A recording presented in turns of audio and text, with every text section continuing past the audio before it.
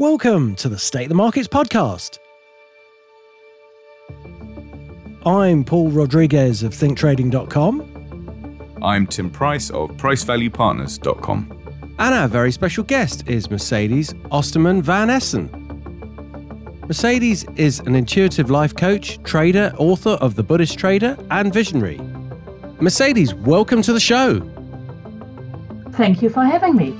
Well, I'm so intrigued to learn more about your approach to the financial markets and your meditation and your trading. There's so much to unpack here. But tell us about how you got involved with meditation in the first place and how you link that to trading. Well, it all started in earnest about, probably now nearly 25 years ago. And I started short-term trading in 2001, thinking, of course, like everybody who comes new into that particular part of the investment world, that they know it all and they have no problems because they made money investing and it's going to be a piece of cake. To my great surprise, I encountered many a problem, and the problem was many problems were basically psychological rather than, shall we say, operational. And I would maintain anybody can learn to trade if you can read a chart and know support and resistance and know how to manage positions, you should be able to trade. Well, I wasn't able to trade, and I had massive fear issues, massive anger issues, and I could write a book about it. So I realized I needed to do something about it. Were you working for an investment bank at the time, or a brokerage company? Yes. Were you working for are you able to say which one? Don't worry if you don't want to. Well, I was doing my own account at that point. Okay. I started out with Commerzbank in Germany, actually. Is Commerzbank still going even? Oh, yes, they are still going at the moment. Of course, they are one of the banks. It's just coming up to 25 past 10, so we'll have to check that later. Don't get me started on Commerzbank. I need to be a little bit careful here what I am saying. Suffice it to say that Commerzbank is one of the banks who are in trouble in Germany. Deutsche Bank is probably the number one. Commerzbank is a short second, and some of the things they have done are sailing very, very close to the wind. I know that for a fact, and here rests my case. I won't say any more about it, but just coming back to my initial trading problems. So this is basically what got me into learning to meditate, and I learned different approaches. I went down the Buddhist route. I think it's the path everybody takes, looking for the Holy Grail. Well, of course, there was no Holy Grail. And so this went on for me for quite a few years, experimenting, going backwards and forwards, learning different modalities. And at some point, I was working with a group of American traders. They were NYMEX floor traders, and they had big problems having to transition to electronic trading. And I had to do something with these guys to help them. So I developed which I still believe today is a very unique form of meditation. And it's a mixture of learning to control the mind whilst using a form of energetic NLP. And it involves using the figure eight, making with your eyes the figure eight. And whilst you are doing this, you are directing your mind and you're connecting the top left side of the brain with the bottom right side of the brain, and the bottom right side of the brain with the top left side of the brain. And we found actually that every one of these traders, within doing these very short meditations, after 4 weeks, they had become much more self-aware of themselves. They noticed that their impulsive behavior had significantly reduced. I'm not saying it was perfect. I mean, there is no such thing. You don't change things in 4 weeks and become absolutely perfect. But the difference was quite extraordinary. And I still use this form of meditation today if I want to change my inner state very, very quickly. And it really, really works. From then on, I developed other forms of meditation and developed a form of, shall we say, walking meditation. And it's a way of looking at the charts.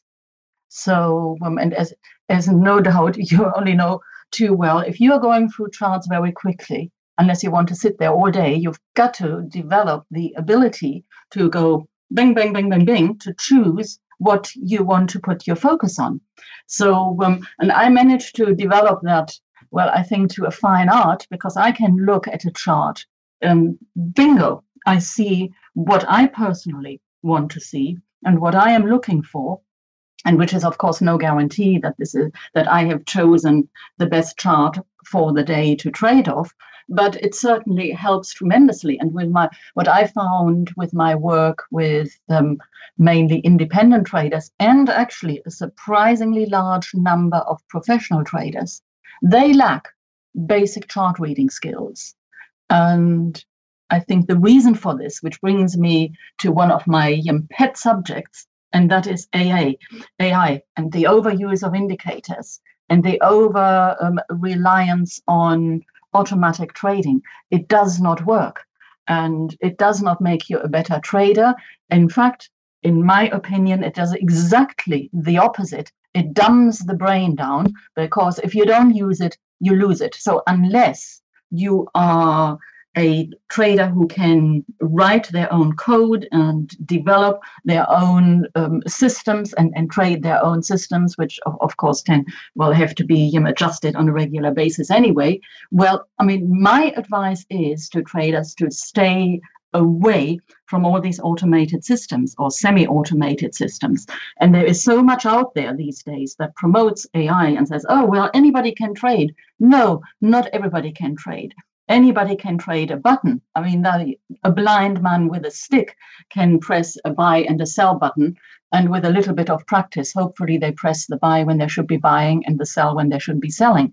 But in order to have fluidity and be what I call in alignment, and it's all about alignment with what you are doing, be that in the markets or be that really in other areas of your life, you have got to be able to work automatically and not having to go through this invisible, shall we call it, mental wand of fear, anxiety. Should I, shouldn't I? What if this happens? What if that happens? That shouldn't be there. You got to be able, when the signal arrives, no matter what your time frame is, you need to be able to push the button. And most people cannot do that because they have not got that mental ability to switch off their conditioning and feel the markets. So what is meditation at the end of the day? If we cut out all the fluff, meditation is designed to teach you to feel. And if you can feel, you are bypassing the inner critic that says, market is too high, shouldn't be buying here, or market is too low, too early to take a counter-trend trade, blah, blah, blah, whatever it may be from one's perception. And we all are individual and see the markets as through our individual psychological lens and experiences. There is no such thing as two traders being the same thing. It doesn't exist. And I see that when I talk to my partner, who is a professional retired institutional trader, we look at things and he tells me always to shut up, because I look at a chart and I want to open my mouth and say, I see this, I see that, I see patterns, and it's clear for me. I don't need a Fibonacci tool. And of course, I mean, let's be honest, experience comes into this. If you have done it for a long time, well, you see, and if you have a sense of balance and proportion, we could also say if you have a sense of natural harmonic beauty, well, it's not rocket science. You can see. Is that going to be a guarantee that the trade is going to work out? Of course not. But it gives you an edge in choosing your opportunities in alignment with what you are. I mean, if you are a contrarian trader, which basically describes me, I don't like getting into trends so much in terms of Elliott wave. I love waves one. These are my preferred trades. If I can identify a wave one with a high degree of certainty, well, that makes me very happy, and I have no incongruence. I'll take the trade, and I will go into the trade and add to it if my position management allows me to do that. And there is no inner conflict. And meditation over 20 years has taught me to differentiate between feeling when there is that, I'm coming up to that inner mental glass ceiling, if you like, where resistance hits and doubts comes in, and invariably doubt really is a form of fear. So we can say fear sets in, and I think, right, okay, Merck, you got to be careful here, sort of step away from the screen. This, incidentally, is something I've worked with quite a few professional traders, and I say, look, first of all, notice when you're out of alignment. And the moment you notice, walk away from the screen. You don't have to do it for long. For 5 minutes is enough. Sometimes even 3 minutes is enough, because it resets the brain. People cannot do it. To learn to walk away from the screen is the most difficult thing to do. Why? Because trading is addictive. And there is something, particularly when you're looking at fast-moving charts, it activates the REM in rapid eye movement, and that affects the brain. And you are literally suckered into the activity of the screen. It's like an addict who is playing, bingo or some of these games. And that's how people lose money, and that's how they keep getting back in when they should not be getting back in. Rather, they should be walking away, and they have lost the ability to see when they are getting out of this alignment and when they are walking into this danger zone, and when they need to really sort of walk away. So once you have learned the ability to walk away, life becomes much easier. And incidentally, what we are seeing today in our rather dystopian world, which has been designed to increase the acidity in our environment and in our bodies and our brains, and the two, by the way, are the same, and the outcome is chronic brain incoherence. So, okay, I divert a little bit, but somehow, the things, they all belong together, because it's all about one thing and one thing only. And that is, how do I create alignment and am aware of being in harmony and when I'm not. I hope that makes sense. Sort of rather long-winded answer to your question. Sorry, could you just repeat that, Mercedes? I said this was sorry, I'm joking a again. rather long-winded answer to your original question about how did I get into meditation. So we've gone a little bit into the benefits of it all as well. I just wanted to unpack a couple of things that you've mentioned there. First of all, for people who aren't familiar with Elliott wave, the wave one part of Elliott wave is the beginning of a trend. So it just means that something is starting out, and it goes into basically 5 waves, being at the end of the trend is near the 5 wave element. And so therefore what Mercedes is saying, that she likes to get into the beginning of a move, but actually not ride that move out to its massive full conclusion or potential. So that's just a style. Also, just to say that I agree with you about, because obviously I'm a technical analyst, a technical trader, and I've used this for many years, and I see the benefit with psychology and trading. Obviously it's part of the same element. You've got to have the right mindset before you can actually trade.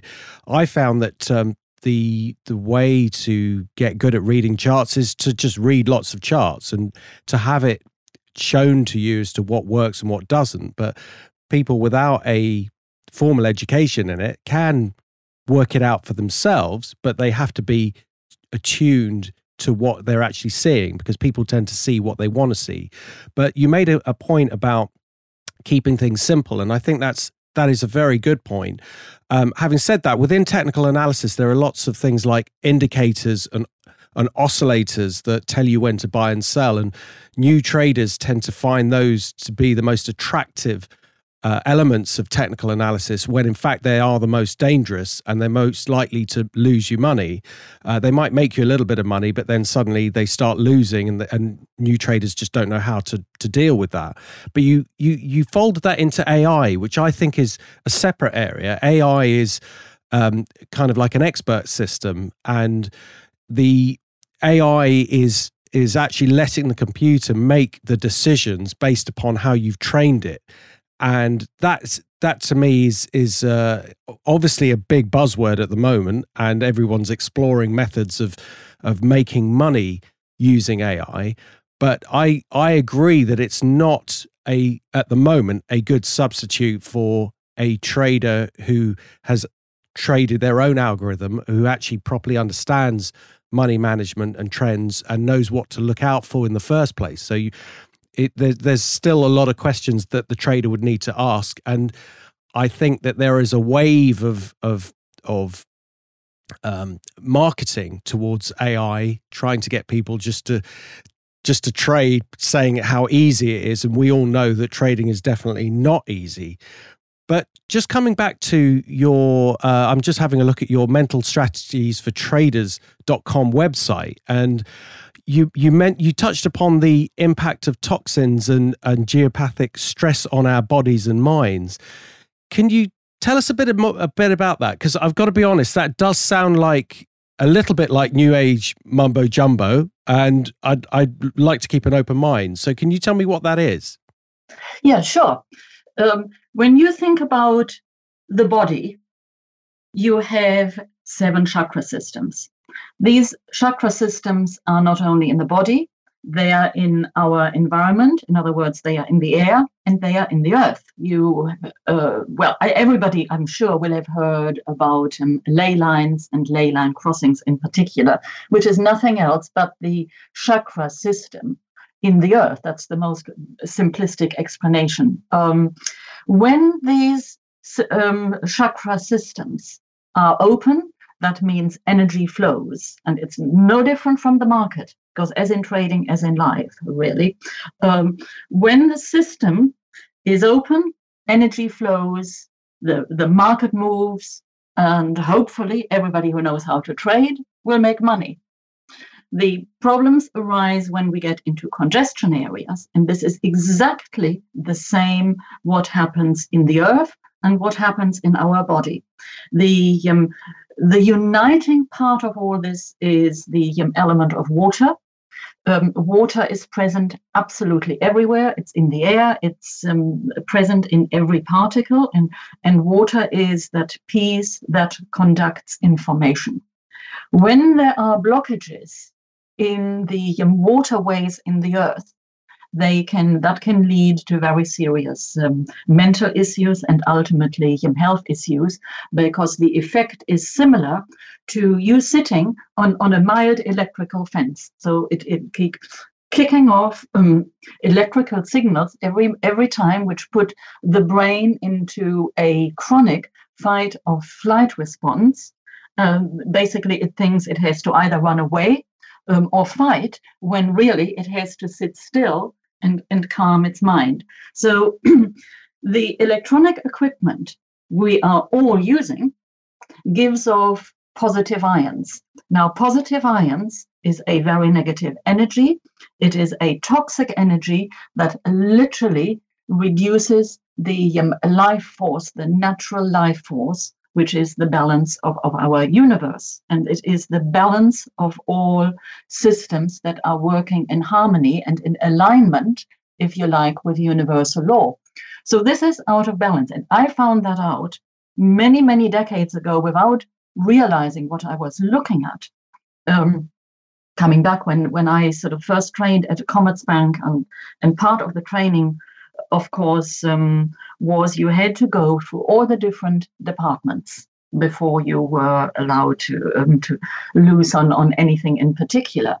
And of course, I had to work in a department, among other things, where it was an open plan office with lots of computers and very, very poor lighting. And I noticed, without realizing what was happening to me, that I was feeling very, very irritable, very, very tired, and couldn't focus properly. And at that point, I nearly quit it. I didn't, but I thought, well, this is not for me. It's just not for me. And then, fortunately, it dawned on me that it had something to do with the energies in the building, which, of course, it did. And you'd go to the local stock exchange, even though, of course, there was electronic equipment, it was different. It did not have the same problem, maybe because I loved the activity on the floor. In those days, you could still trade on the floor. But it was something that made me look into the different energies. And I had the good fortune to be introduced to a guy who has actually developed many harmonizing tools, which we can use and install in our offices and in our homes to help negate the negative effect coming from electronic equipment. So since then, things have moved on a lot further, and I have got actually a fantastic little range of products, which is not very expensive, and it works wonders. It's helped me because I'm very, very sensitive to electromagnetic energy, which is on the one hand a very good thing because I read energy from photographs from the markets. I can tune into the energy when I'm aligned, and but it also means I pick up all the interference energy, which is coming from the computer screens and from the actual physical boxes of the computers where we are using. And with these tools, it harmonizes it. It reduces fatigue. It increases focus. It makes you much more alert. And you ultimately, at the end of the day, you make better decisions. And there is much more to it, but this is the very essence of it. Is there a time scale that you typically trade over? What's the typical duration of a trade for you, Mercedes? On average, I would say about 10, 15 minutes. Yeah. And sometimes, okay, if I get it wrong, well, I have to sit there for half an hour. So you mentioned looking into energies, and I just wanted to make sure I understand that. I mean, because I can understand that, for example, when you have lighting in an office, it's unnatural lighting. And there's something called the CRI, which is the color rendering index. And artificial lighting can have a poor CRI, which can actually affect your health. And some cheap LED lights have got poor CRI lights. Actually, quite interestingly, the sun's got a CRI of 100, and incandescent bulbs have got a CRI of 100, but they're very inefficient. So when we switch over from one light to another, these more efficient LED lights aren't actually giving us the quality of light that we should get. And that could explain why you weren't feeling quite so good in the office, as opposed to the energies that you're talking about, which is something that I'm sort of a man of science, so I can't quite understand what that is that you're tapping into. Could you just explain how that works? Yes, well, you certainly mentioned a very important fact about incandescent lighting versus LED light, and all fluorescent lighting is actually very bad because it has got a flickering effect in the light, which directly impacts and interferes with the natural brain waves of the brain. Incidentally, the same is in computer screens. And I mean, you can buy things to minimize the effect to put over your screens. It's one of the reasons why I use BenQ, because they are much better than most other screens. That is one part of it. The other part, of course, is that the natural light which we are supposed to get from going out, we are not getting, because most of us are not spending enough time outside. We are spending most of our days in front of the screens. I include myself. First thing, what do? We get up, we switch on our iPads, we get onto the computer, check our emails, and off it goes until, for me, often until 7 or 8 o'clock at night. And so have I been outside?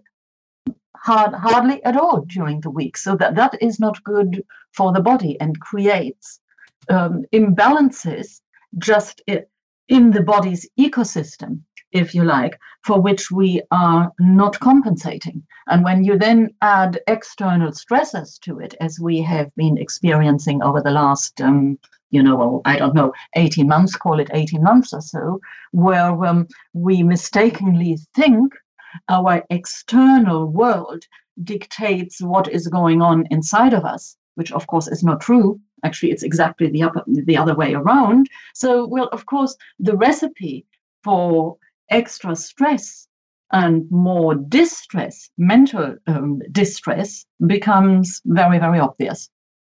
What would you say? I mean, I appreciate that you're a trader rather than a macro analyst. What do you think is happening in the world at the moment? Well, obviously there is a war going on between at least two opposing factions, and it is all to do with bringing in the some call it the financial reset. Really, more accurately, it is about the quantum financial system.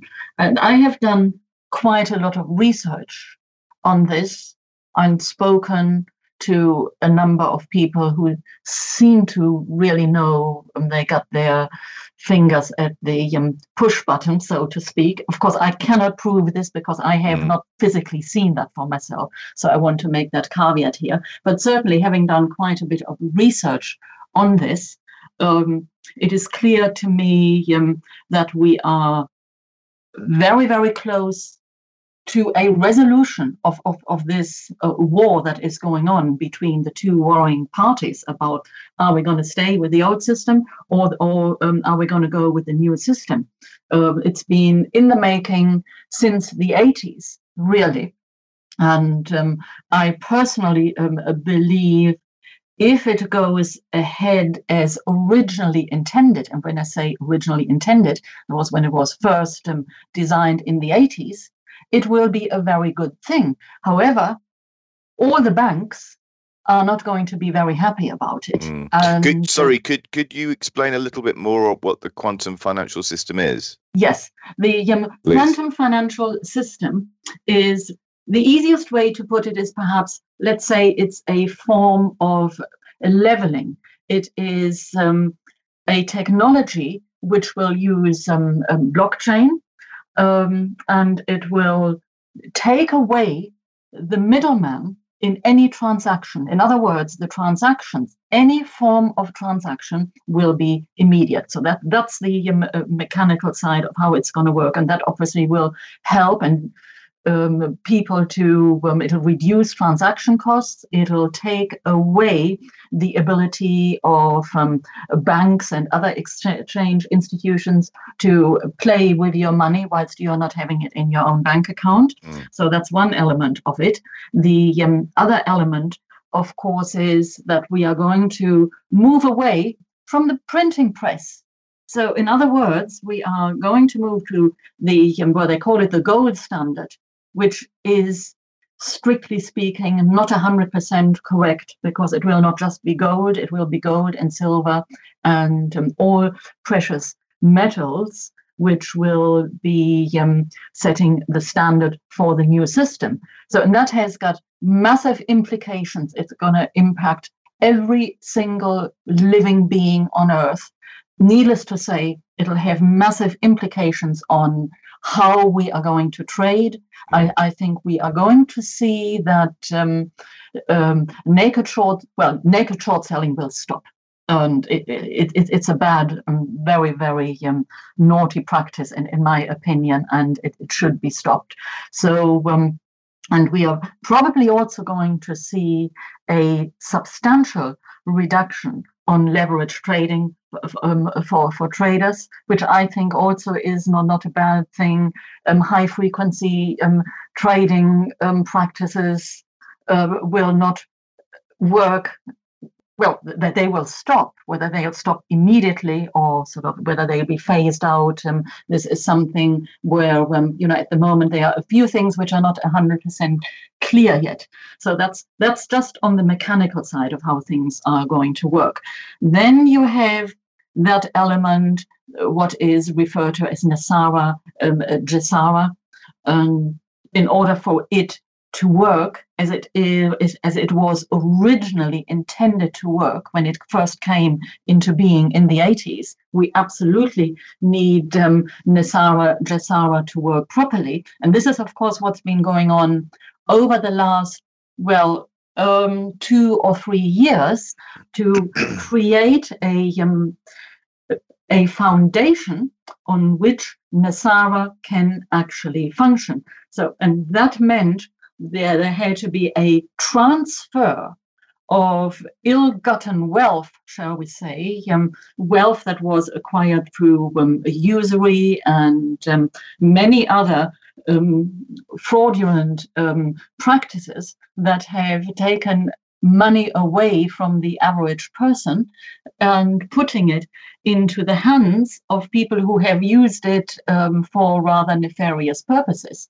So there is, at the moment, this leveling out that's going on. And of course, if you have, let's say, if you have been a robber baron, for argument's sake, all of a sudden somebody says, okay, we are confiscating all your money and all your worldly goods. Well, I mean, you're not going to let go without a fight. I mean, that's human nature, if you like. So, and this is what we have been seeing playing out in the background. Of course, it's not widely spoken about for obvious reasons. I just say one little sentence: the art of war. So people at large don't understand what's going on. But from everything I have seen and the people I have spoken to who know quite a bit about it, I am certainly very, very positive that once we have got the QFS fully in place, and it is in place, everybody has signed up for it. There is, I think, one country, small country, that has, as of 2 weeks ago, it had not signed up, and then I heard it has now signed up. I'm not quite sure. Well, who or what is driving the QFS? Because this doesn't sound like a system that either banks or governments would necessarily want to adopt. No, of course not. But the banks have been persuaded over many years to adopt the system, and they have every major bank has signed up for the system, and it's been put in place. Everything is physically in place. Now, of course, there is one thing which I think why we have at the moment a delay. And that is to do, of course, to run the system. It uses immense, huge amounts of energy. So just to give you an example, if you were just to run Bitcoin uses the equivalent of energy of Argentina. So, I mean, this is huge. Now, imagine running the world on the system. There will not be the energy resources to do this. So they had to rejig this. And when I say rejig, of course, we are looking at some form of Tesla energy, which is harvesting the energy within universal law. The average person, again, does not understand about these things. They do not know that it exists. It very much exists, has been around for a very, very long time, but it has been suppressed. So where we are finding ourselves at the moment is in the final throes of this, shall we say, underground movement, which is it's a war. Yeah, we are in the throes of the final throes of a war, where, of course, one side will have to win. It looks certain, quite certain to me, when I say quite certain, I would say 80% certain that the QFS is going to be implemented. It is going to be very, very good for the majority of people, but not so good for the certain 0.01%. Maybe not so good for the Davos class. Well, definitely not good for the Davos class at all. And they are the ones at the moment, I mean, they are squealing, actually. They are squealing. So I think it's actually potentially very, very exciting. And you see, again, it comes back to what we touched on a little earlier when we were talking about meditation. And I said to you, okay, meditation, what is meditation? It is about learning to feel energy and bypass the inner critic. And really what we are saying is this: you have to look beyond appearances. You have to see that you have to decode the messages which are out there, because what you see is put there for your numb mind's entertainment. It is not there for the, shall we say, more alert and more awakened mind's entertainment, because the awakened mind can decode, can see beyond appearances. And then once you look beyond appearances, you start seeing a very, very different picture. And as you tune into the energy of what you are decoding, and that is nothing else but using a different modality to read the information in front of you, and suddenly things become very clear. And once you see in that way, it becomes very, very clear what we are dealing with on Earth, what is going on, what is happening in the financial system. I mean, I wrote about it in my book, The Buddhist Trader, 8 years ago. I could see, I mean, I said there, I mean, anybody who wants to read The Buddhist Trader can go on my website and buy it for a mere $29 or something like that. And I talked about it. Then this financial system is on the brink of collapse. Okay, I was early. I thought, and I have to say, I did not anticipate the immense shenanigans that are going on. And I certainly did not fully comprehend then the immense deception that has played out in all areas of life. But once you get it, it is so clear to see. It's like somebody pulling the blinds off and allowing daylight in. And you wonder, good God, how couldn't I see this?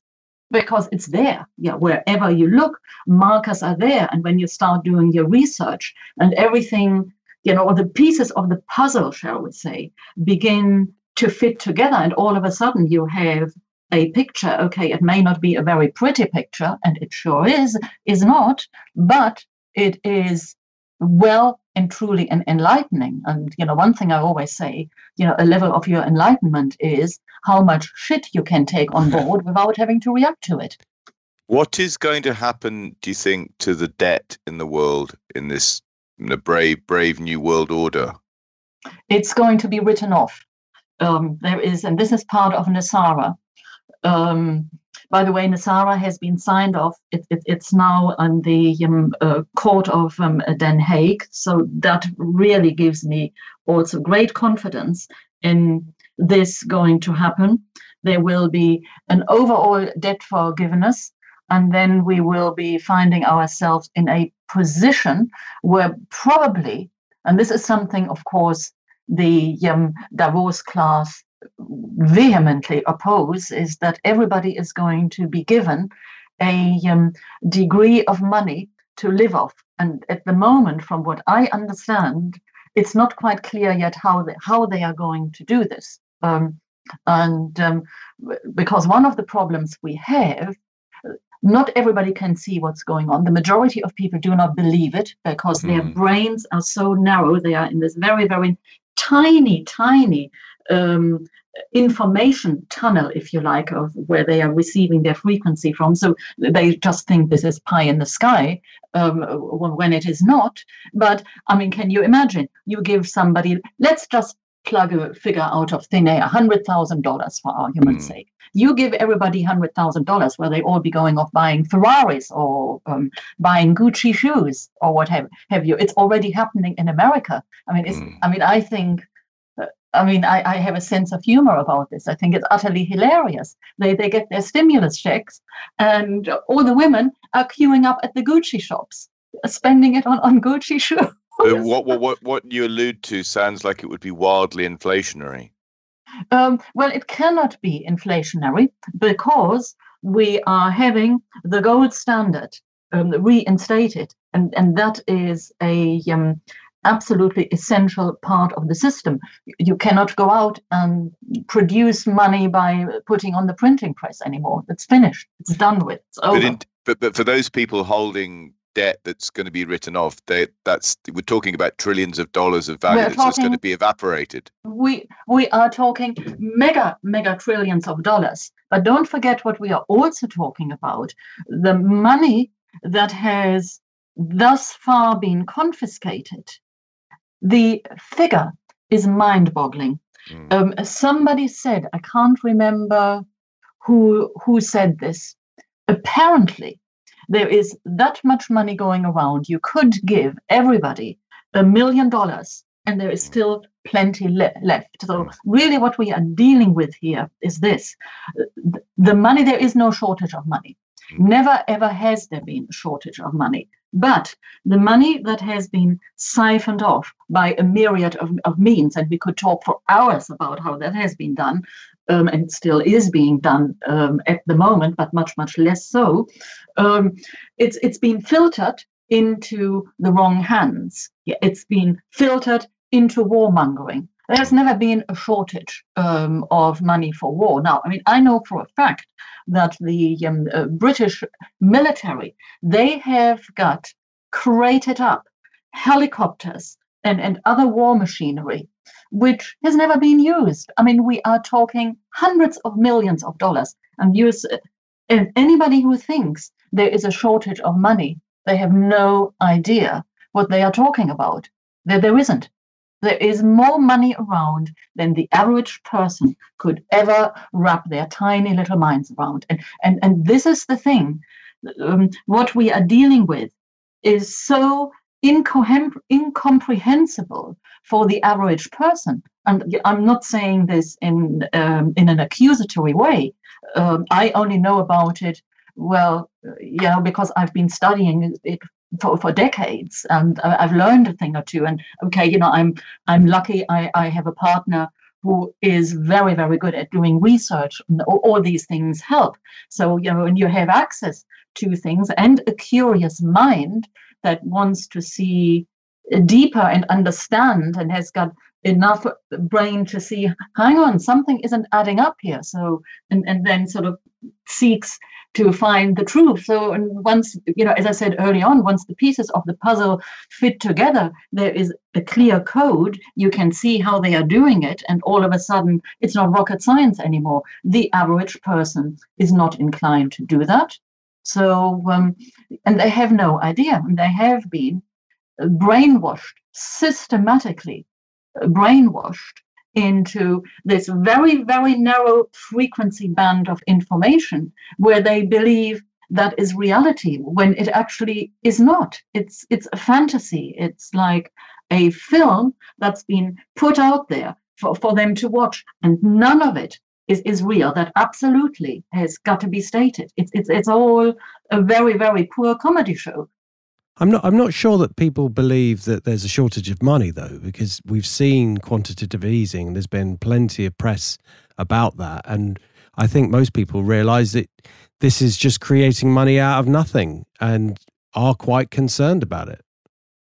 Yes, I think they are concerned about it. They understand that money is being created out of nothing. But from what I see and the questions I get regularly from the people I am dealing with, and they say, well, how can this be? And they have still got huge problems understanding that really the money needn't even be printed. It's not necessary.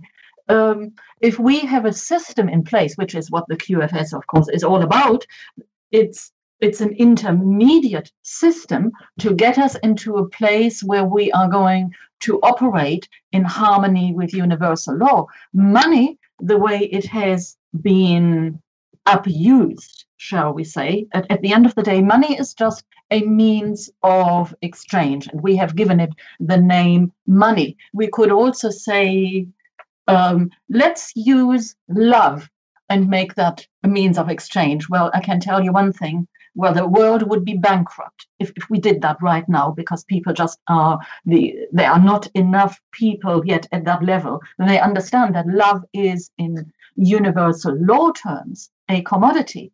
I could also say the world at the moment is facing the challenge, and that when I say the world, the average conscious mind is facing the challenge of moving out of that purely material-based, three-dimensional worldview into the next dimensions. Well, actually, really, we are in the fourth dimension, and that's why we have got these opposing sides, and the rubber band is stretched to its absolute limit. And then, okay, we are moving into 5D. Now, when you are in 5D, which is a different frequency band on which you will be receiving your information, and those of us who are there are already receiving their information on that frequency band, and that means that your vision is totally different. You see things you cannot see if you are completely rooted in the three-dimensional world. If you're rooted in the three-dimensional world, yes, things are so bad for us now. It is frightening. And when we see what is going on in America, and some of the reports one gets of what is going on, well, really worldwide. I don't think we need to really single any country out in particular here. It is potentially very, very frightening. But we must not lose sight of the fact that this has been done deliberately to stop us from moving into a more benign and more gracious way of dealing with each other, and of, it affects the socio-economic fabric of the entire existence. Sorry. Yes. So I was going to say, I know what 5G is, but I don't know I'm not sure I quite understand what you're saying about 5D, 5 dimensions. 5D, the fifth dimension. What is the fifth dimension? The fifth dimension is basically, now the third dimension is the material world. When you look at the universe, our existence in 3D is but a very, very small part of the only overall universe. In fact, it is 4% of the universe.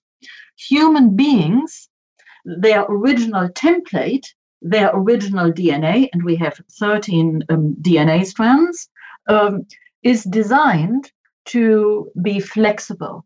And it is designed to be both in physical form and in non-physical form. So as you move into the next dimensions, it's also called the higher dimensions, which is, by the way, a misnomer. They are not necessarily higher, they are just different. So after the three-dimensional world, which is purely rooted in the mechanical Newtonian model, if you like, then you start moving into a more quantum-based reality. So 4D is, you're beginning to see things in a very different way. And you begin to see that there is something beyond the three-dimensional world that creates reality. Arrive at 5D, you are still physical, but you are much more energy than matter, so to speak.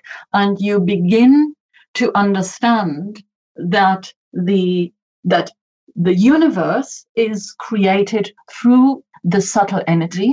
It is created through the heart energy aligning with the electrical part, which is our brain. So you have the heart is the magnetic side. The heart draws events to it out of nothing, if you like, from the subtle energy field. It brings it through focus, through mental focus, consistent mental focus, converts, if you like, subtle energy into 3D energy. So, and then there are the next dimensions above this, where we can split ourselves up, where we can operate purely and simply in the non-physical. And it is still real. You still think, you see, only you see so much more. And we are coming now into the areas of where you can be wherever you want to be in an instant, and you manifest instantly as well. So it's all about experiencing rather than producing. Right now, the world as it is, our three-dimensional world, is based on producing.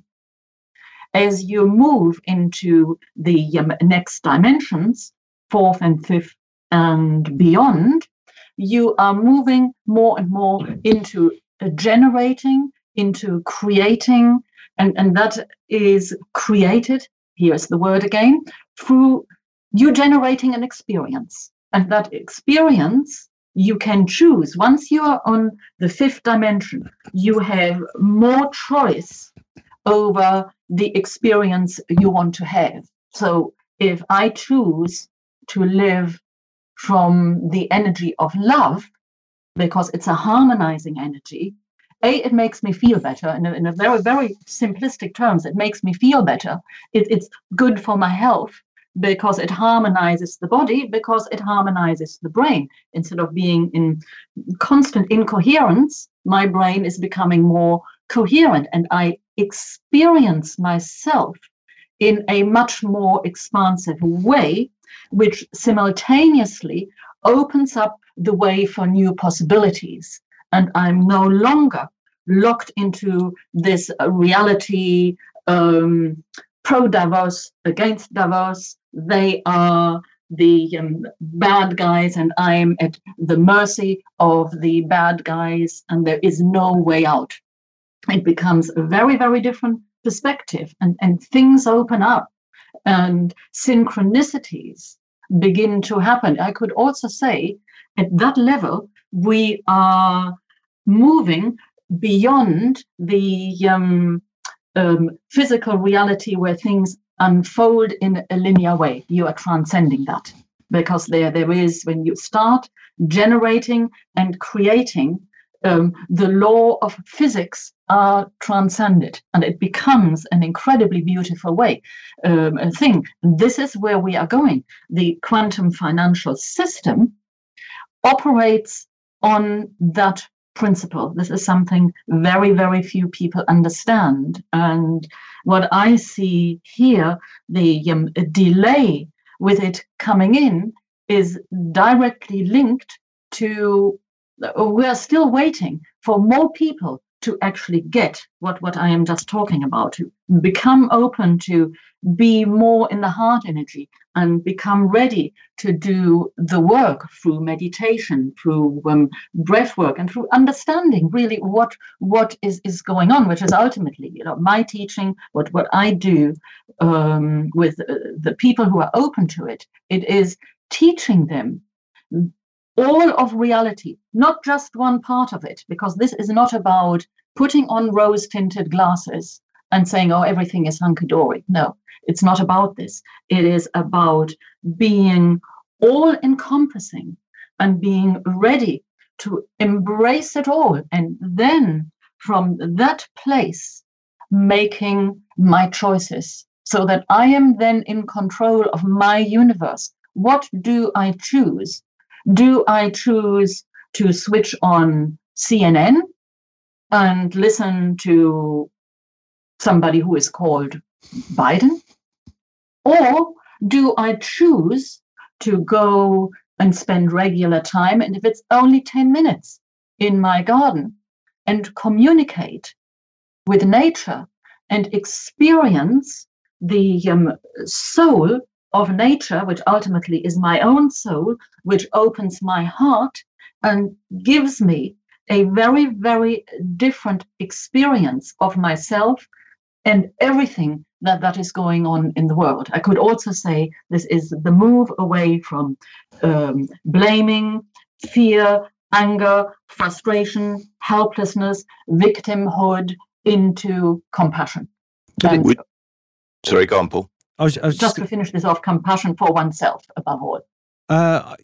Yeah, I get what you're saying about quantum physics being very different to the real world. And some of the terms you're using are relating to spirituality and what the heart wants, etc. And I must admit, I can't make this connection between 5D and what you've just said there. I mean, for example, the heart, as before we understood what the heart actually was, I think it was understood that, or it was thought that the heart was where decisions were made, which is why we have this expression. It's kind of a throwback to science that we now know to be incorrect. So I don't mean to be disparaging, but I don't quite. Some of what you're saying, it sounds very spiritual. And then you're relating that to something very simple, like whether I decide to watch TV and be influenced by that, or whether I decide to go for a walk in the woods, which I would experience a very different thing. But isn't that just making normal decisions about how you would do things that make you feel good, and isn't that just simple? We don't need a 5D explanation for it. Isn't it just simple? Actually, I'm glad you brought this up, because you really are addressing the very heart of the problem people are having.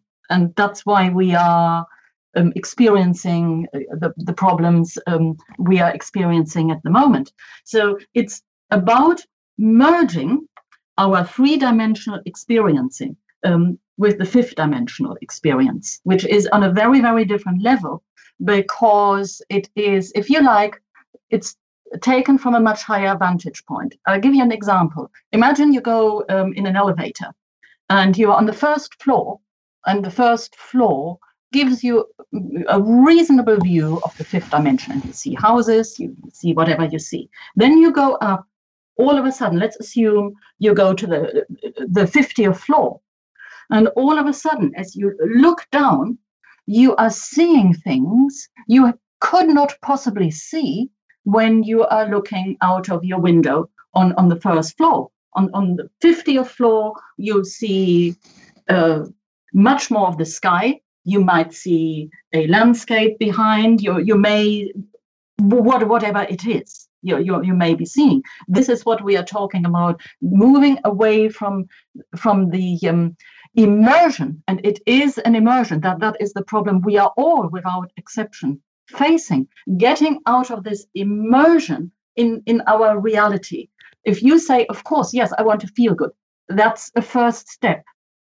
And everything happens in baby steps. You don't shift from 1 second to the next, well, you can, but it happens very, very rarely, that you open yourself up to these other, we call higher dimension, different dimensions. But when you do, the experience goes beyond feeling good, because you are becoming aware of the fact that you are the sole driver of your experiences, and nobody is doing it for you. Nobody is doing it outside of you.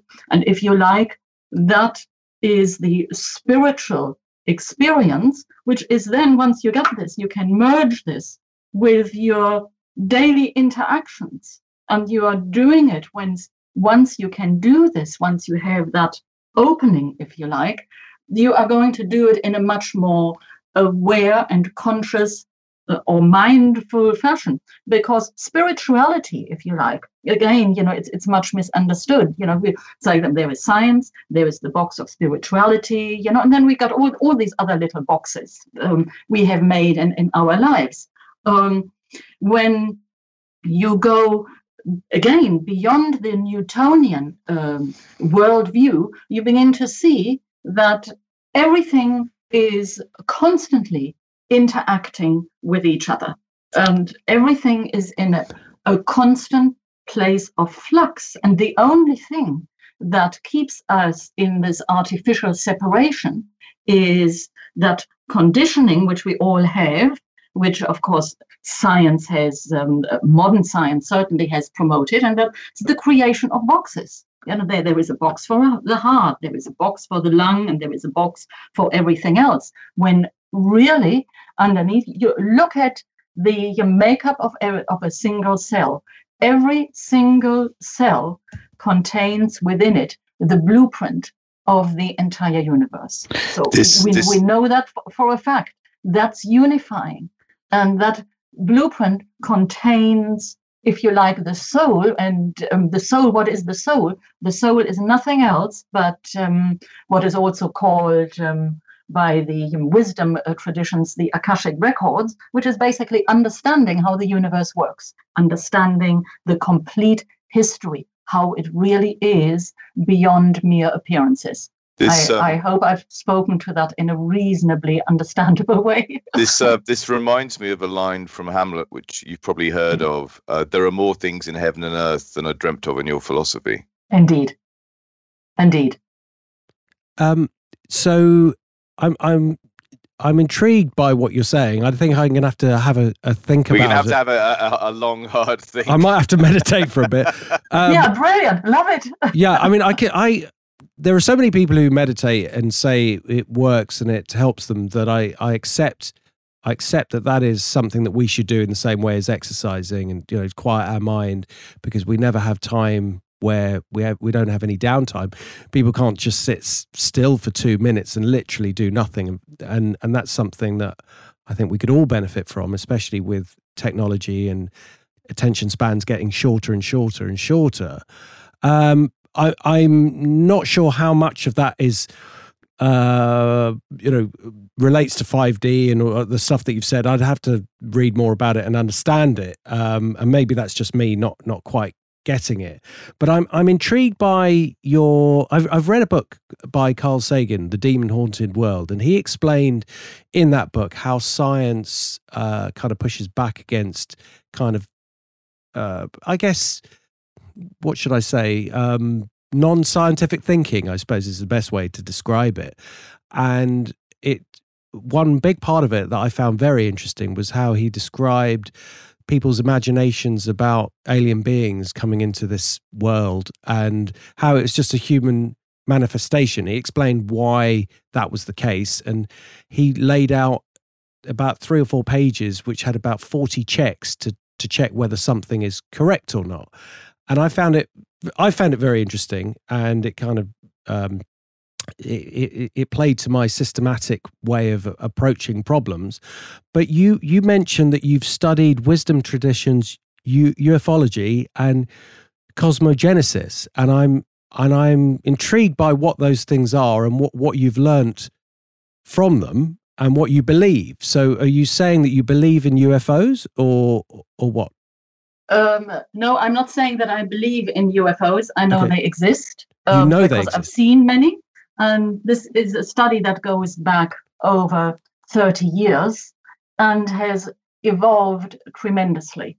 And I would certainly agree with you when we go, this is from the cosmogenesis point of view, how did we come into being? What is creation? Who am I? And we cannot get away from the fact that ultimately, I alluded to it a little bit early on, that everything in existence has been created by us. So if I go back to when we could say, of course, where did that bifurcation take place in the original creation, where somehow the creatrix, the original creation is female, and that got somehow distorted.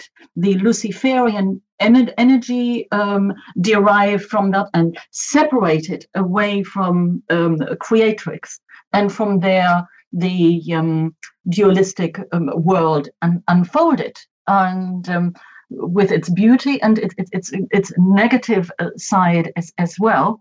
And so if I look at that, can only say, for me personally, from my understanding, even though I say yes, there are things like UFOs, because I have seen them. Most of them, by the way, are man-made and not out, UFOs. And I mean, this is perhaps, the biggest thing ufologists will, the good ones will tell you today, that most are man-made craft.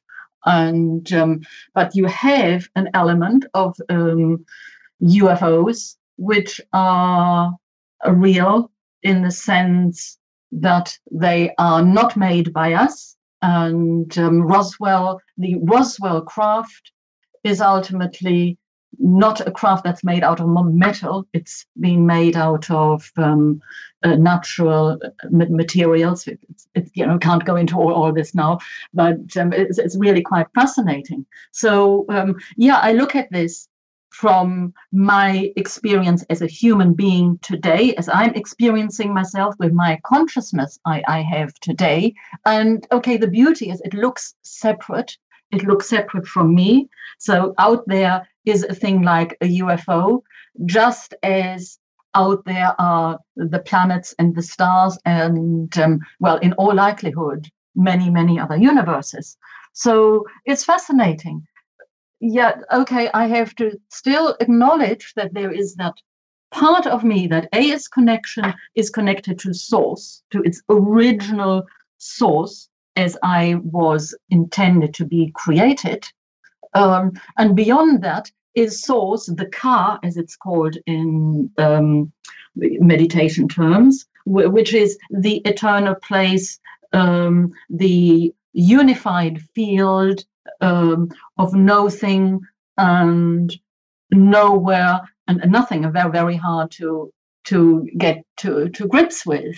But if we accept this, so yes, ultimately nothing is outside of us. Absolutely nothing. It's an illusion. You said you've seen a UFO. What? I mean, yes. More than one, I guess. I've seen sorry, many. Yes. What did they look? Where did you see them? What did they look like? And did you report it? And also, I've not just been by myself. I've had people with me who've seen it. Have you recorded on it? Some occasions, on quite a few occasions, actually. Well, some are, like round discs, and they hover, and they have lights underneath that rotate in different colors. And there is also, there's always a vibration that has to do with the force field around the object, because obviously they're using different technology. Then I have seen things which are most certainly man-made, of a triangular shape, and they move at incredible speed and very erratic. They can turn left and right and go up and down and then suddenly disappear. I have seen in the sky where things appear to be following you, like some stars, and then suddenly they disappear, and you can communicate with them, and they flash up when you say, okay, I want a sign. Am I dreaming this? Am I making this up? And again, I've seen this with other people. Did they experience it as well? More, shall we say, scientific in a way. I mean, he's finally sort of learning, because he's also seen things. A few weeks ago, we saw something outside, which was very, very interesting. And it looked like a bank of lights in the night sky. Now, I am not sure if these were man-made craft or whether they were UFOs, and they were flashing on and off. There's a whole bank, and at some point, whoomph, they disappeared. And this is, when you also once you've seen one, it becomes easier to see them again. I think it's just like everything in life. They are around. It's not rare. It's neither supernatural nor rare. These things are here, have been for thousands of years. And if you look at art, there is a Renaissance artist. I forget now who he was. I imagine the picture. There are UFOs on there. It's hilarious. I mean, this guy painted these, and he is not on his own. There are quite a few. Painted UFOs 400 years ago. Yeah, I've seen that. But I guess it's an interpretation of what you're seeing from what he's saying. It's one painting that he happened to make, and if there were lots of UFOs around that time, I think we'd have seen quite a few more. But there's something interesting about what Carl Sagan said. There was a misrepresentation of when the first UFOs were reported, because somebody said it was floating like a saucer, and then the press picked up on that and said that they were flying saucers, and then everybody said they were flying saucers, and this is what we see in films, and this is what we get in our imagination. So when we see it, that's how we manifest itself. But there was really no evidence that was how the first reporting of them was shown. But I'm intrigued by the fact that you're saying you're seeing them all the time and you're seeing them with people. Have you recorded any of this, and did they see it as well? And because yes. of course, yes. everyone's looking. Look for them. Don't get me wrong. I don't. Sometimes I look for them, but not very often. And sometimes they are there, and you just see them, and And, sometimes I can go for months and not look, because it's not something I put my focus on anymore. I mean, I used to when I first learned about it. And by the way, the flying saucer thing, that there was a guy called Meyer in Switzerland, and he was much maligned, and he did a lot about the flying saucer things. And there was a lot. I mean, this is about 40 years ago, 30 years ago, in the UFO community. Are they real or not? I would say almost certainly they were our craft.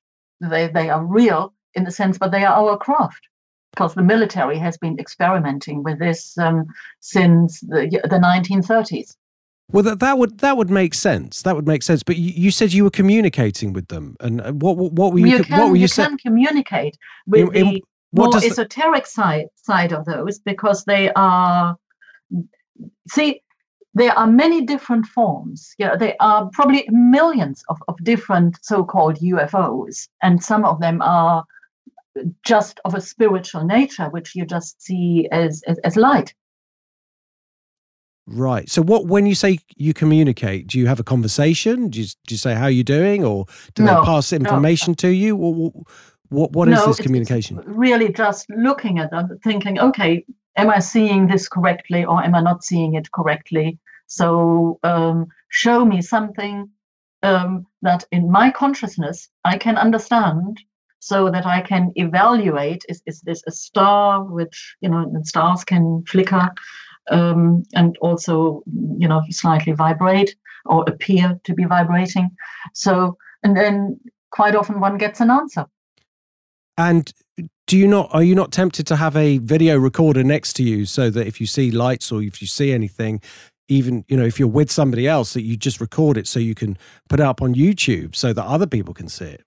Well, no, because my main job is not, I'm not a ufologist. I have actually, some years ago, I photographed orbs.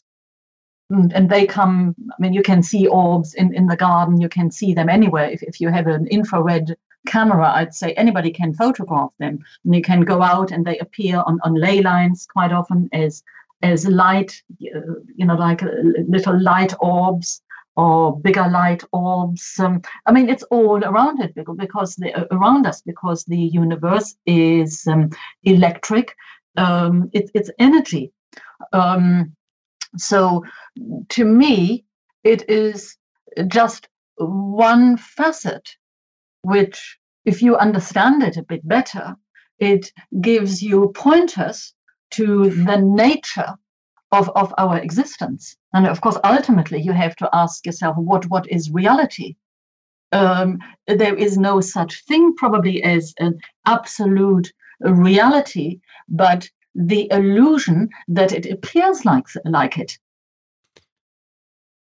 So your trading outlook is relatively short term. You're basically a day trader pretty much. But do you have any long-term expectations for the markets, like, for example, gold, Bitcoin, the equity markets, the bond markets? Do you have long-term calls? My thought is at the moment, and I'm always careful when I make any forecast for that matter, because cycles, as we know, are linear, and consciousness is not linear. So hence, obviously they can change. What I say today and see it as truth can change tomorrow because a different observation comes into play. So that said, from an Elliott wave point perspective, a long-term Elliott wave perspective, if I look at a chart literally from the beginning of the stock market, you look at the indices, I would say we are in for a massive sell-off, because really you could argue the stock market has been on an infinite uptrend, and we are in an ending fifth diagonal in terms of Elliott waves. Fifth diagonals are notoriously difficult from my perspective to time and to trade, because you just don't know. They can go on for a very long time. So in terms of timing, this could happen this year, could happen at the end of this year, early next year. And I get the feeling, from a more fundamental point of view, once the QFS is in place, and of course it's not all going to happen overnight, it will be phased in, different things will be switched on, so it's a gradual process. But what absolutely certainly will happen is that we are going to see that let's take the S&P 500 companies. The way they are existing today, they will not be existing like this anymore. They are already, quite a few people have resigned, and new management is being put into place. So we are going to see a complete shift there, and that could lead to a massive sell-off before a different form of uptrend will re-establish itself, which is obviously going to be established on different parameters. What exactly these parameters are going to be at this point, I don't know. It would be pure conjecture, but I'm pretty sure we are in for a massive sell-off and re-evaluation of everything. It's got to be. And what about gold and silver and Bitcoin? Do you have any views? Well, and currencies, if we can throw that in as well. Well, currencies. Well, of course, currencies will cease to exist as we know them. The moment the QFS is on full stream, so there will be in that sense. Will we be trading them? I don't know.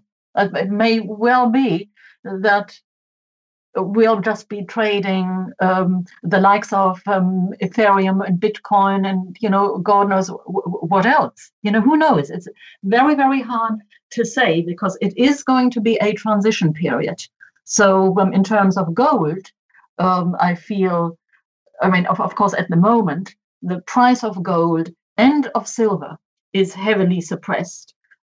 Silver is definitely, they are perhaps manipulating it even more than gold. At some point, I see that both markets, gold and silver, really, really taking off. I think there is more leverage in silver than in gold. So I think the future, probably for all the metals, is very, very, very good. Won't disagree with any of that. And do you think, do you look at different sectors, like, say, technology and, say, agriculture? Do you have any preference for which sectors may weather the coming storm better or worse? I think agriculture is a very, very interesting sector, because I think it is entirely possible that we are going to see some severe shortages in certain areas over the next year or two, which could affect, the grains in particular. and also other areas. If somebody was as a trader and they wanted to improve their whole process, and they come to you, what would you do with them? What's the kind of process that a trader would go through? Are you talking about somebody who is new to trading or somebody who already has experience? Well, would you deal with them differently? Yes, probably, because if I have to say, I don't very often teach new traders, but I have done. And of course, it's a different process because they come to the game, they know nothing. So I teach them basic chart reading skills. And I make them look at very short-term timeframes and purely and simply to hone their ability at chart reading. I gradually introduce them to a few basic indicators. To my aim for anybody is ultimately to be able to look at a chart and be able to see whether the market is moving sideways, whether it is likely to break up or down, and understand a time frame within which these moves are going to happen or not going to happen. If it's moving sideways, as we know, markets can move sideways for a very long time. And then my strategy is actually very, very simple. And I make sure, certainly for new traders, that they can explain a strategy, whatever they end up with using, that is so simple that they can explain it to me in 2 or 3 sentences. I mean, I can explain to you what I am doing. I am using 2 simple moving averages. That's all I have as confirmation, if you like. I use a breakout strategy. I use Elliott Wave, of course, and I have a breakout strategy, wait for the pullback. And then if the risk-reward ratio is correct, I will enter the trade. And I have got very specific parameters for what I want to see as a projection for my trade. And so it's very, very simple. There is nothing, there's no great secret about it. It doesn't require using complicated indicators or anything. What it does require, though, is an understanding of being able to see when a market is in harmony and when it is not. So, and then basically honing that skill by looking at charts, many, many charts, and it doesn't matter what they are. In fact, diversification is very, very good because each sector has got a slightly different DNA, if you like, and therefore trades differently. I mean, you look at, let's say, the S&P, for example. If you have, you may have on a very short-term time frame 2 or 3 pullbacks on a flatlining market before it gathers enough energy to go up. But with gold, it happens much, much faster. We can go into why that is, but just saying using 2 markets to give the difference here. Personally, I don't like bonds very much. It's not a market I'm very interested in. So that's basically what I do with a new trader. Somebody experienced, I will look with them at their belief systems first and foremost, because if somebody has experience in trading and they are going through a transition period where they may hit sort of a imaginary roadblock, so we look at the belief system. Well, what is going on now? Well, what do you want to achieve from your trading? And that varies, of course. And what I might want today could be very different from what I want tomorrow. I look at unconscious value conflicts, which we all have, and we are living in a time where, because consciousness is evolving and expanding at such a rapid level, the shadows are showing up. It can be very uncomfortable, and particularly if you don't have the ability to work through the process, it can throw you out of your ability to even trade a proven system very, very easily, because ultimately 95% of trading and investing, I make no distinction here, they are both mental. The only difference with trading is I need more mental nimbleness, because things change so quickly. Do you think, sorry to interrupt, do you think that there are some people that simply should not trade? In other words, that they just lack the capacity, the psychological approach or the mental approach to thrive at it, and therefore they should simply not do that activity? Yes, I certainly believe that, because if you are a farmer, then you'd be better off. When I say if you are a farmer, I mean from a psychological mentality. If you have the farmer mentality, you would be much better position trading. Whereas if you are a hunter, I mean, you'll be very good at very short-term trading. For example, what's very interesting, actually, a lot of people who are excelling at short-term trading, and I'm not saying, that I do excel at it, but I do see my trades, so but people with ADD, ADHD, which is much maligned as a big problem, many of these guys make very good short-term traders. Right. So, but you could also, for example, I mean, we're talking about trading, but say Tim's a value investor, that might be, they might not be good at trading, but they might be amazing at value investing. Because I'm a lousy trader, so I try not to do it at all. Well, to be fair, you haven't. It's just something that you haven't tried. I'm not saying that you necessarily want to, but it's like a bit like, I'm guessing you don't play golf. I don't play golf. I would assume that I'd be really bad at it and I might not like it. But actually, if you tried it, you might be brilliant at it. I appreciate the 19th hole. No, I think, do you know something?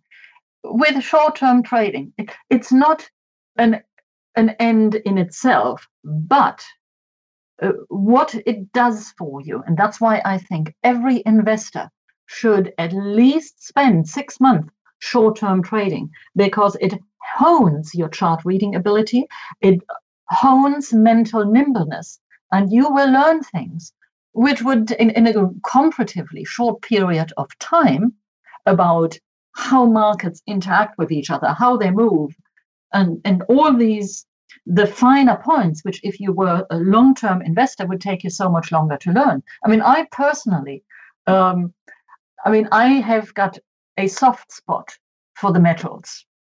And my preferred modus operandi really is sort of swing trading on a shorter time frame to really take advantage of some decent moves when the opportunity presents itself. So and it's my favorite, and I love oil as well. Always have done. So, and I can't even tell you why. It's just the way it is. I feel an affinity for those markets. So there is no right or wrong. And as I said before, we change. The person who is trading or investing in the year 2015, hopefully their consciousness is much different today. This is what it's all about. We are all on a continuous journey, hopefully, of expansion. Doesn't necessarily have to be expansion, can be contraction. But I think it is no more than short-term trading is nothing else but having different tools in your toolbox. Have you thought about That's all it is. Have you thought about coding up your short-term strategy and just turning it into an algorithm, just to go full circle of what we were talking about at the beginning?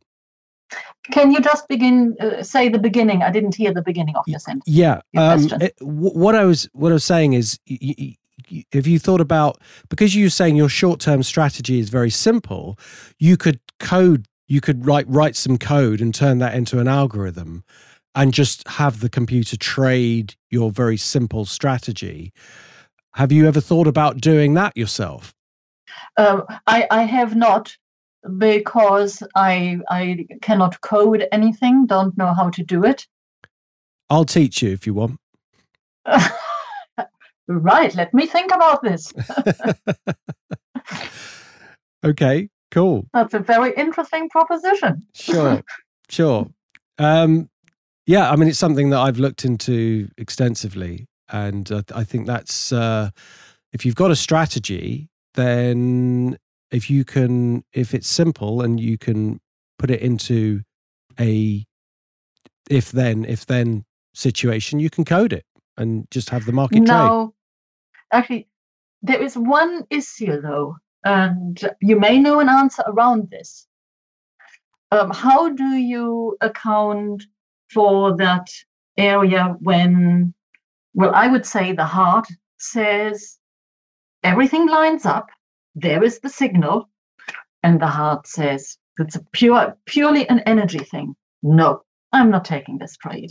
No. Yeah, that's something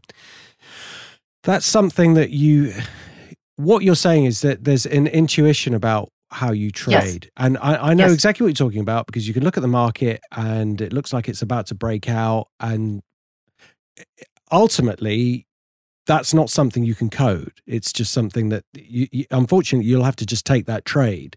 So you just have to if that's the case, then deal with it with money management or a tight stop or something else, or just accept that it's going to be a losing trade. But actually there'll be times when the heart says or thinks, or your intuition might think something, and you might be wrong, and it might actually go the way you thought. So I think those things will balance out. Yes, of course. I mean, it happens. But I would say, and I can give you an example of this, actually. It happened about 2 weeks ago or so. And now, what was the market trading? Was it ES, I think? I can't remember now. I think it was ES. And it was flatlining. And there were signals. And I thought, right, okay, I'm going to take these signals. I had 3 losing trades in a row because I was not engaging my heart. And I thought, well, I mean, that was pretty silly. I mean, it's no big deal because it's, trading very, very small. I knew what I was doing. And I thought, right, if nothing else, I silenced the inner critic who was raising its rather curious critical head, saying, come on, Mercedes, you are going to miss out on these trades here. Be brave, and do something. And it was quite the wrong thing to do. So I've overridden my intuition. And yes, of course, you miss out on a trade. But again, it comes down to your psychological makeup. I'd far rather miss out on a trade because I know there'll be another one along before too long. And that's the beauty if you want to do very short-term trading. So the opportunities will be there. And okay, so you wait, until the next one. And if I can patiently wait, I'd far rather miss out one trade and then have a good trade, and I'm a happy bunny. But that's my psychology. I am ultimately very, very cautious, always have been. And I've learned this has not changed through all the years. If I am gung-ho, I think, right, okay, signal over everything, I lose. So, or I lose more than I'm comfortable with losing. And I am not a happy bunny, I can tell you that. If I have 3 losing trades in a row, well, I think that's pretty stupid, I mean, it can happen, but really, if I can avoid it, I'd far rather avoid it. Yeah, absolutely. Great. Tim, should we go to media picks, do you think? Why not? Okay. Mercedes, I don't know if Tim's warned you about this, but we tend to sort of round off things with a media pick, which is it could be a book, a film, or anything that you've enjoyed or found really to be bad and should be avoided. And it can be financial, but it can also just be just a film that you happen to like, or a book that's not necessarily market related. So it can be anything really. So if you haven't prepared one, I'm going to ask Tim first, so give you a moment to think, and then we'll come back. I can give you one. Definitely, yes, I'd love to. Okay, great. So it's actually a Wes Penry. It's called the Wes Penry Papers. and it's available on the internet. And he has actually also put it out as a book. It's available on Amazon. And it is perhaps the most enlightening book. It's a hard read because it's over 1,000 pages. It deciphers our reality in a way I don't know of anybody else who has done this. He's a really interesting guy and very nice guy as well. I've got a chance to communicate with him.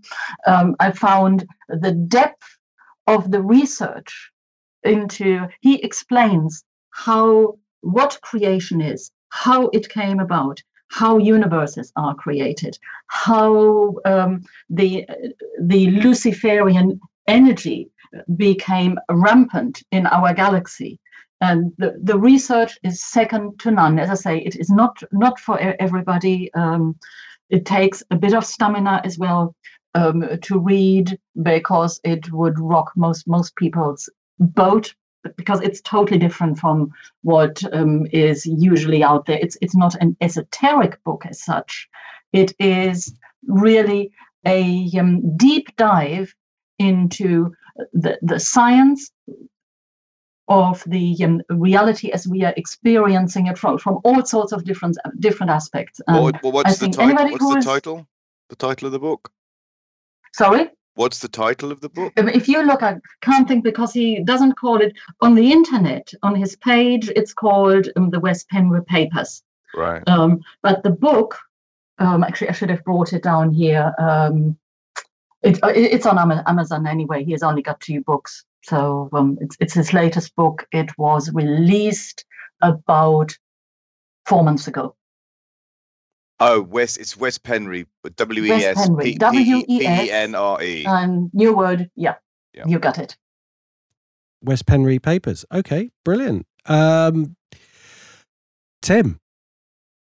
I'm going to go. I've been watching nothing but conspiracy films for the last 51 years, so I thought I'd stay with the program. One I hadn't seen before, actually. It's Blowout by Brian De Palma, 1981. John Travolta and Nancy Allen.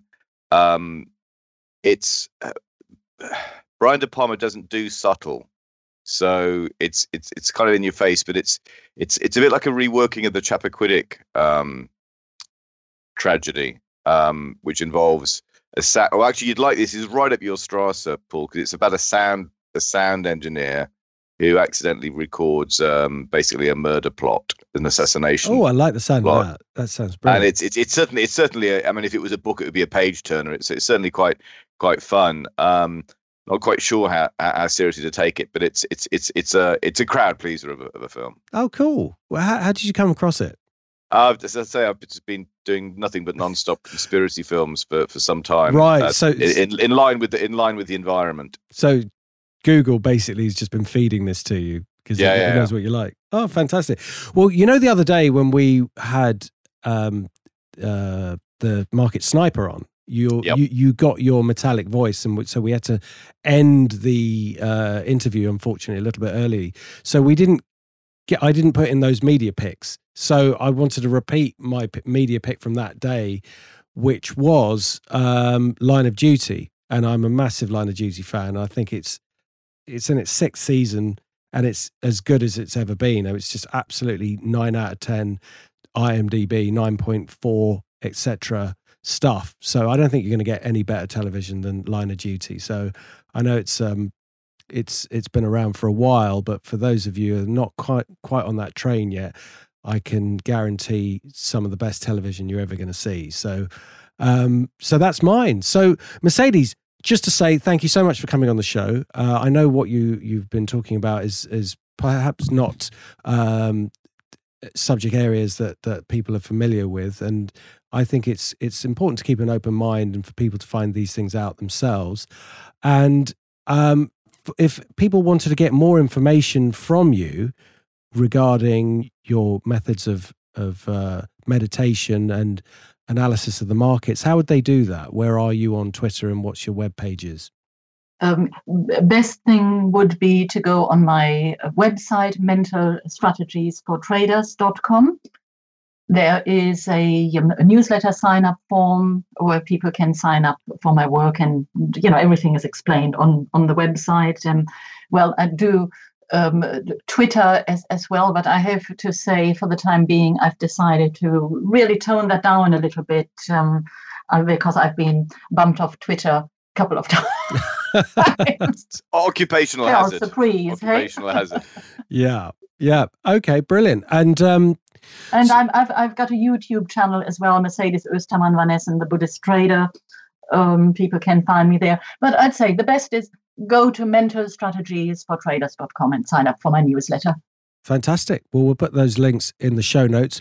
As I say, thank you very much for coming on the show. And thank you so much for having me. I thoroughly enjoyed it. And absolutely fascinating. If you do see a UFO again, though, please video it, because we want to see it. That's all I can say. We need the numbers, Mercedes. We need the numbers. Well, I don't walk around with a video camera on me. Well, you must have one. You've just got to do it. Well, okay, fantastic. Thanks I once get again. Paul to do it. My partner. Yes, anybody. That would be brilliant. But thank you once again, and we hope to have you back on the show at some point. My pleasure. Thank you so much. Thanks. Care. Thank you. Bye-bye. Bye. Bye-bye. And thank you so much for listening, and we'll catch you next time. This podcast is for entertainment purposes only. Please do your own research or contact a professional advisor.